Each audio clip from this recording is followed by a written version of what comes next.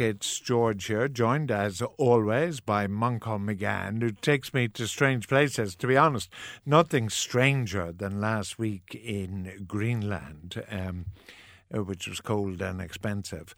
Now, we're travelling the wider world here, as is our wont. Ireland on 1 week, Europe on the next, and then the wider world on third week. So it's the wide world week. Where are we going? We're going where Elizabeth Taylor and Sinatra used to take their holidays. So there should be a Marriott or some sort of hotel that is going to please you, I hope. We're going to go to Mexico, but Mexico's Pacific coast rather than the Caribbean.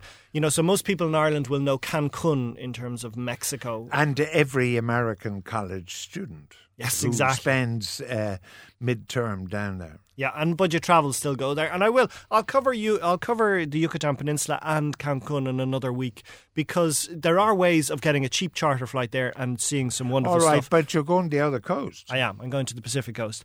And the reason I want to go there is because it's overlooked, and it also is sort of people worry about it now because of the drug wars along the border and the sort of propensity of beheadings that were happening in the area. Tourists have never been focuses for any of this drug lord fighting in Mexico at the moment. It isn't a problem. The numbers, the perception is Mexico is now dangerous and it's cutting down on numbers. It really isn't a problem. All right. First of all, let's get there. Okay. So let's say you're going. The thing to think about is first, we have this sense of Mexico just from American Bandito movies or from Tex-Mex food or those package holidays to Cancun, and that is all those elements which have been influenced by America. The further you get down, the more pure, the more you're getting into little pueblitos of traditional sort of colonial architecture, phenomenal old pre-Hispanic Mayan and Inca and Aztec culture, not Inca, but Mayan and Aztec cultures, and sort of that fiesta culture that is so much a part of Mexico. Right. So you fly to? Well, let's say let's say you're flying to San Diego. So most people will come at it from the north, from the United States. So along that west coast, you're starting in San Diego and then Baja California. Straight south of San Diego in America is Baja California, which is this part of Mexico which is almost been too Californianized, too Americanized. Yeah, San Diego is like a hop, skip and a jump to Mexico. Yeah. Like, it's a huge Mexican influence when you go to San Diego. Exactly. Now, thinking of Irish people, are you recommending they fly to San Francisco, direct fly with Aer Lingus and go down that way? Fly to Orlando, direct flight with Aer Lingus and go that way? If you're this loyal to Aer Lingus... Fly to New York with Aer Lingus, JetBlue to somewhere like Houston, Texas. And fly down to Mexico. I was thinking more either KLM or American Airlines. Mexico City? No, I try and avoid those. What I do is I try and get directly to Puerto Vallarta. Now, you're not going to go directly. There's no directly. No, clearly not. No, but the places I want. So, I'm talking this Pacific coast, okay? So it starts off at Tijuana, the border crossing straight south. A dreadful place. Yes, straight south of San Diego. And that's the problem. Often people's taste of Mexico is they're in America, they're in California, or they're in Arizona, and they'll take that, or Texas, and they'll take that quick hop either to Tijuana, Mexicali, Nogales. And these are, as you say, a day trip. Yeah, and they're dens of total iniquity. They're places where you now go for cheap tequila or margarita or cheap Viagra.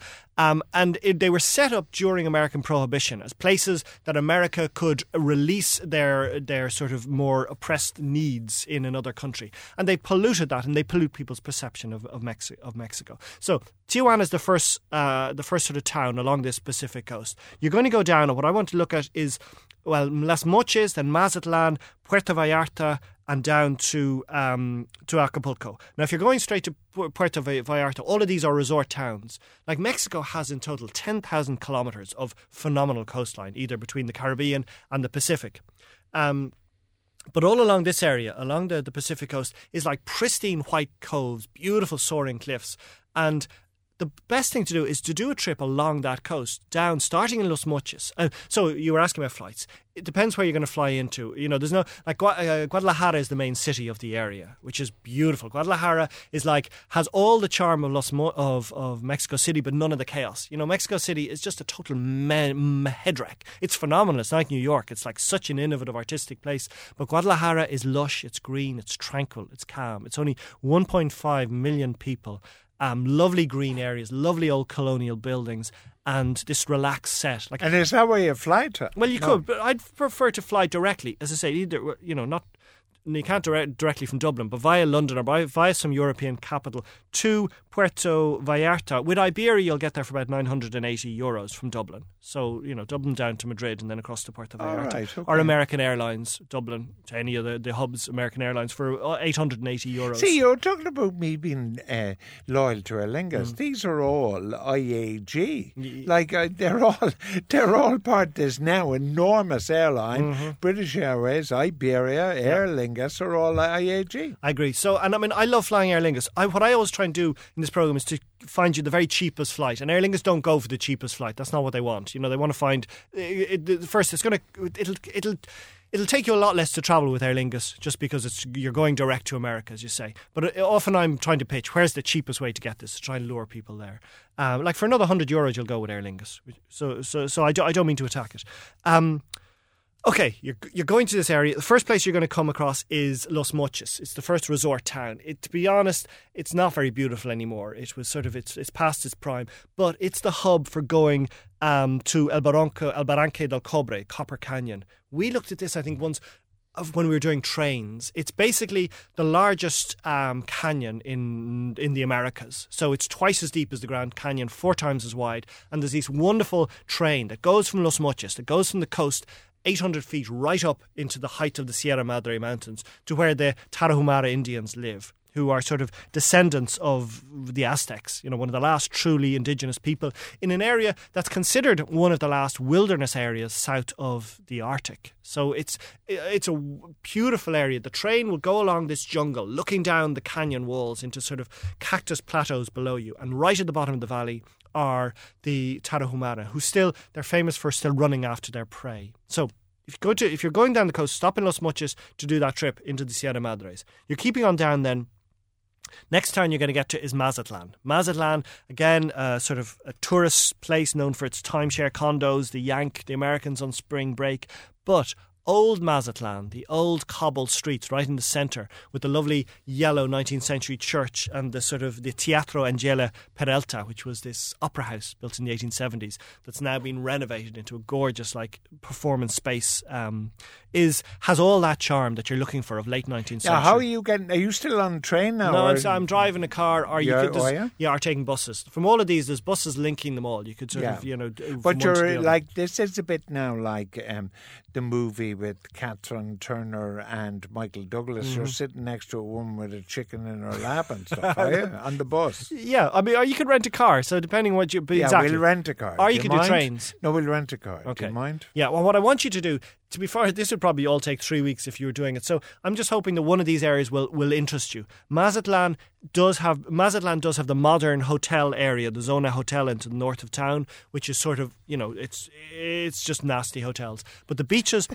I've never met anybody so opposed to hotels in my life than you. But it doesn't have that culture. Whereas, the Pueblo Viejo, the old town square, you're still having lovely colonial buildings all around the Plazuela Machado, which is this sort of cobbled street area where at night all the cafes will come out onto the street. And it's not tourists you're seeing there. It's the local Mexican families, particularly on a Sunday, they'll go for their walk and then they'll eat out on the terrace.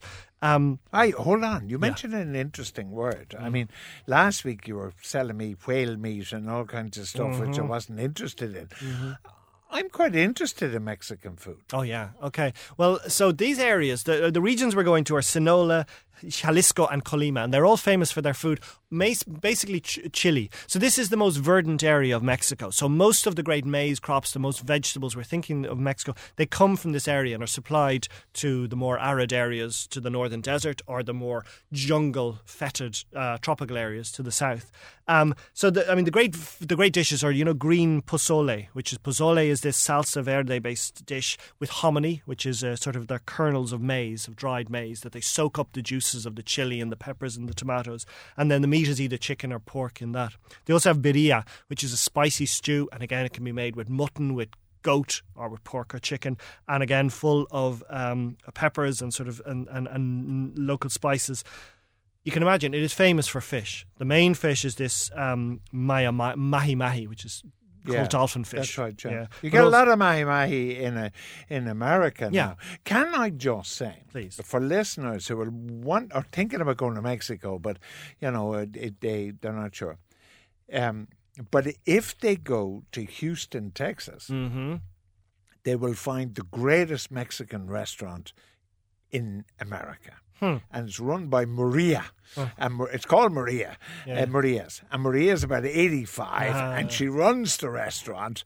And her sons and her daughters and everybody is there. And I brought Conor O'Shea there. We were over for Rugby International. I brought Conor O'Shea there. You just go in and you sit down and you say, hello, we're here, like for lunch or dinner, and then leave it to Maria. Well, last week I finally had a wonderful taco in Dublin. Like, finally Mexican cuisine, not Tex-Mex. There's no Mexican cuisine in Dublin. There wasn't. It was all Tex-Mex or cheesy stuff. But now you see more Mexicans have come to Dublin. So we thought, when are they going to set up their first restaurant? And they don't. But there's a taco stand in Merchant's Arch. Isn't that the arch leading to the Halfpenny Bridge in Temple Bar? Yes, it is. Right underneath that march, on your left-hand side, if you're going towards Halfpenny Bridge, there's just a little taco stand, and there's a man there, and he will do, like, as I said, I'm just back from a month in San Francisco in May, and I was going around every single taco place in the Mission, trying to find the best. This one in Merchant's Arch is up there. It's really, really good. Wow. It's just a little hole in the wall, but it's worth trying. And maybe that's the first step of finally might get good Mexican food. All right. Okay. Yeah. The Temple Bar Market has a woman, Irish woman married to a Mexican who's got a stall, and she does great that dish I was saying, the green pozole with the like, even to try and find those hominy, the kernel, maize kernel, was impossible a few years ago. Great food, all based, as you said, on sort of chili sauces. And great swimming, presumably, on the beach. Oh, yeah. And what this area is famous for, you've seen your Elvis movie, your Elvis in Acapulco, diving. This is the area. So, diving from the rocks. Yeah. It's only started in the 1930s as a way of sort of, because of American tourists going there, as a way to interest them. So that first place I said, Mazatlan, has had these, they're called clavadistas, these cliff divers. And they'll go to the highest point in the rock and throw themselves in a tiny cove. They're doing it for tips. They're risking their life for the spectacle for tourists. At the last show at night, particularly down in Acapulco, they'll have flame beacons on fire, and they'll dive into the water with these and extinguish them. Because more people are catastrophically injured diving than rugby. Really? Oh, yeah. Like, diving is an extremely dangerous thing. You get your timing wrong. And that's good night, Joseph. Yeah, but that's with all your tanks, as you say, and cabins come up. Do you remember I was talking to you about in Sligo? They're doing free diving now, which is without tanks. You just dive right down. But that has its own dangers. If you conk out, you're gone too. Okay, we do agree. So Mazatlan, the first place. The next probably place is Tequila, the town of Tequila. People don't visit Tequila. It is a phenomenal place. So it's a bit inland. It's like maybe about 4 hours from Puerto Vallarta and about an hour from Guadalajara. And it is a 16th century church in the middle of a perfect old cobbled colonial square. And on the way in, all of the tequila in the world is created in the distilleries here. So all of the tequila comes from this place. It has to be, because otherwise it can't be called tequila. Yeah. Oh, it's like champagne. Yeah, exactly. It's called for the region. Yeah, and you will see. I mean, you'll be offered tequila of such sophistication, because there's also, we normally sort of get the 3-month-old tequila here, but the 5-year-old specific that they keep in the distilleries themselves. So the Jose Cuerva, or the Suava, and the La Rojena distilleries are all along the streets of Tequila, and as you're driving in, all you're seeing is the agave cactuses all around in the fields. They look like little pineapple cactuses with a little pineapple in the middle of them, but it's not the pineapple. And that's where tequila comes from. Yeah, so the little plant, it'll take 10 years to mature, and then you chop the leaves, and one plant will create about 5 litres, about 5 bottles of tequila. But the smell is in the air in the whole town, and they're amazing at having fiestas and parties. Like, if you drive, this is lethal. You've hired your car, okay? You drive into town, whatever road. There's only 3 main roads into Tequila. You wind down your window, and there's all these pretty women from all the distilleries with little tequila shots on trays in their hand, handing them out to you. You open the window and you just down a few shots of tequila. They're trying to entice you into their distillery later on in the day. It's lethal. Like that last sort of 400 yards into Tequila to find your hotel gets very dangerous. Anyway, it's a traditional place. It's kept that tradition alive. It's still old men, hanging around playing games or smoking on the sort of the side of the street. Music, mariachi. So this area is where mariachi came from. This area is where those big sombrero hats came from. It's where the rodeo came from. It's where a lot of traditions we associate with Mexico that have been polluted when you go up north towards the border. They still have that purity. There's still family events, cultural heritage events in this area. Tequila, as you'll learn in the drink, was created by the Toltec Indians about 200 years ago, and they're immensely proud of it. And for them, it's as fine as a good whiskey. When you see all the subtleties of all their drink, and they'll show you how they're fermenting with bugs and insects. So, if you are flying into Guadalajara, a good thing to do is to take a train. There's a tourist train from Guadalajara to Tequila, with mariachi bands on board and tequila tastings on the way down. But the problem is you really want to spend a few days. I spent New Year's Eve in Tequila a few years ago. It was magical. Anyway, back to the coast again, back to Puerto Vallarta, which I haven't covered yet, which is 4 hours from Tequila. Puerto Vallarta was this big tourist area that became sort of over-touristified and seedy, but has regained itself. A load of sort of artists and people, middle-class people with money, have moved in to the old town and refurbished the old colonial buildings. And it's a student town, it's affluent, it's a load of artists hanging there, and God, some really beautiful beaches. I think you've been remiss, to be honest, in not talking about the beaches of Mexico. I know I do it. And of course, the famous beach of Puerto Vallarta is Mismaloya, where Richard Burton and Elizabeth Taylor had their scandalous romance, which was credited for putting Puerto Vallarta first on the map. Yeah, you don't swim, do you? I do. I swim every day. Well, in summer I try and swim every day. All right. Well, I can't understand why you're not talking about swimming in Mexico. As you say, these perfect white sand coves, going out, dolphins in the water. As you say, beautiful place to dive off. And the warmth of the water, it's not so hot. It's not like Caribbean warmth. It's just this perfect temperature. Yeah. And there's hidden coves. You just go, like, the whole region is either coral reefs, cliffs or beaches. So you just go and you'll find your own hidden strand if you don't like the big beaches. The famous beaches, as I said, in Puerto Vallarta, Mismaloya, because of Burton and Tyler, but also Playa Los Oltas and Playa de los Muertos. De los Muertos is, the beach of the dead. But it's spectacular. Don't mind the name. Right in the heart of Puerto Vallarta is the Gringo Gulch, where all these gringos have moved in, which it is still beautiful. It's like they sort of, they touristified it. They've Temple Barred it, but it does look beautiful. North of it is the huge marina for the super yachts and sort of all the big hotels that you're going to find your Marriott and all. But the thing is, you will still find wonderful eco tours leading, in winter you'll have whale trips out into the bay, seeing the whales as they're going down the coast. I had enough whales last week in Greenland to last me a lifetime. Okay.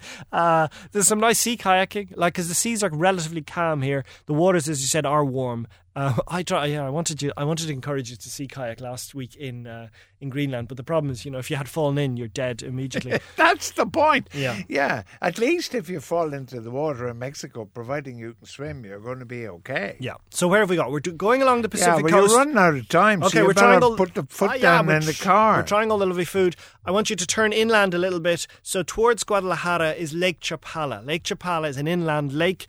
The water in Lake Chapala is actually too hot to swim in, or at least for me it was a bit fetid.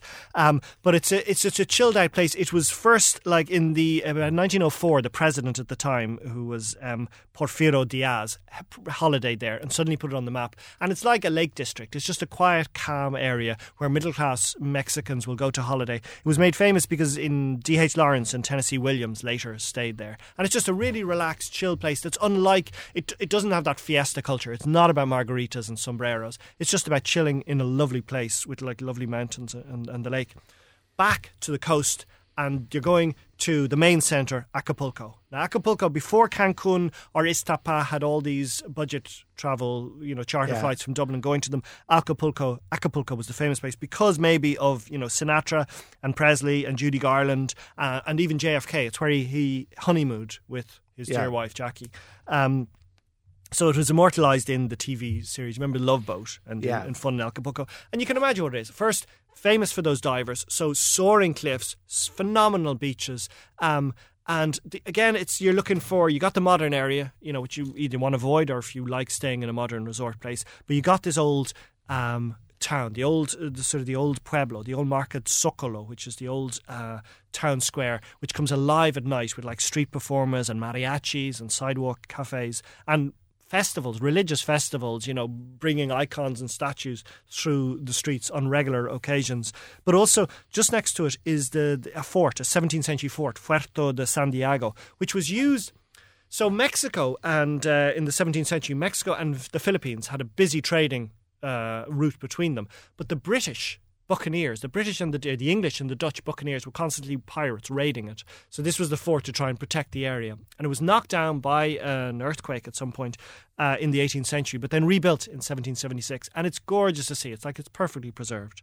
So within that area, you're going to have, it's a vast coast, but each area, I'm talking about the resort places because that's where you're going to find the hotels. But if you have your little car, there's tiny little fishing villages between Puerto Vallarta, Mazatlan, and Acapulco, which will have total, traditional food, traditional culture, and fishing villages. Right. Mexico with Manchan Magan. He'll be back next week with God knows where. But one thing is sure, we'll probably be in Ireland. So there'll be no whales and no mariachis and no sombreros.